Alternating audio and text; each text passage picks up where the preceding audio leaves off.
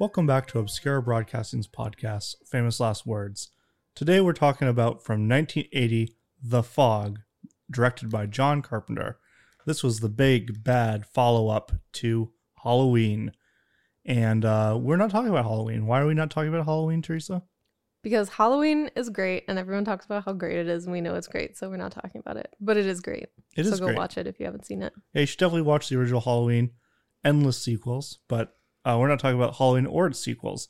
We're talking about The Fog. So this movie features a small town in I assume it's Northern California, as it's about to embark on its 100-year anniversary.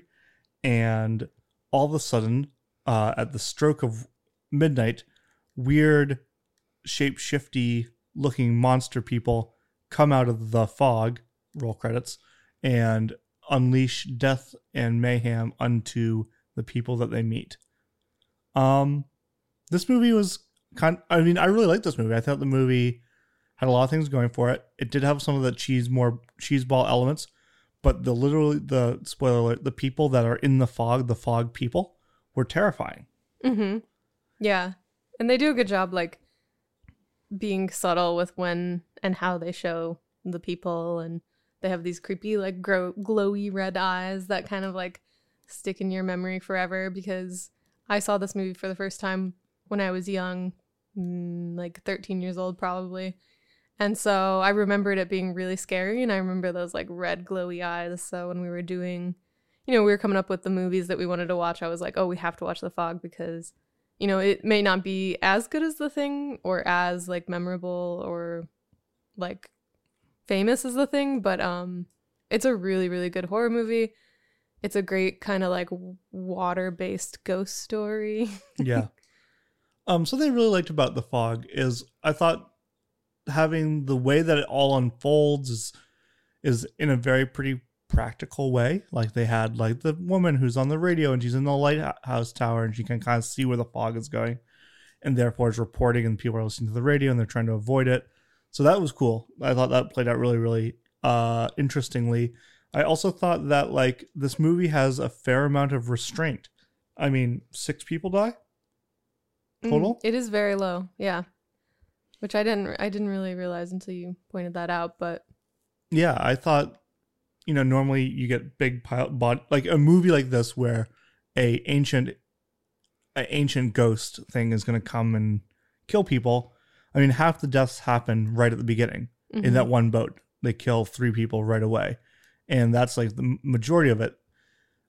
This movie definitely feels like, in a way, this should have come before Halloween because it felt like he was still figuring things out with this one, whereas he had kind of figured it all out for Halloween. But in some ways, I think like the pacing on this one is a much more sophisticated pacing than Halloween, which kind of like at the moment, like people start dying. You get like a death every few minutes from the beginning of the deaths to the end. In Halloween. Yeah. No, I think you're right. I think the storytelling is a little bit more interesting.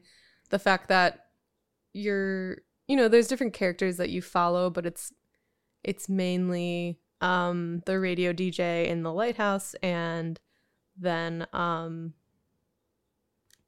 what's her name? I forgot her name. Jamie Lee Curtis. And her kind of like travels throughout the story. But I think this movie really, the other thing it did was take advantage of its location. Like, they chose a really great spot for this, having the radio station in the lighthouse, right on the water.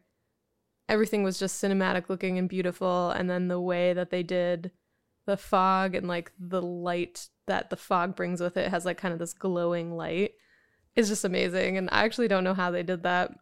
And nothing obscured in shadow, which I thought was really like sophisticated, like really interesting, that like you kind of know where they are because they're blasting lots of light into whenever they're near, and they play the scares like that in light as opposed to in shadow. Good cast. Jamie Lee Curtis and her mom Janet Leigh had a few scenes together, didn't interact all that much. Janet Leigh plays the mayor of the town. Also, John Houseman has a very prophetic monologue at the beginning as like the old seafaring captain, and he's telling spooky tales to all these kids.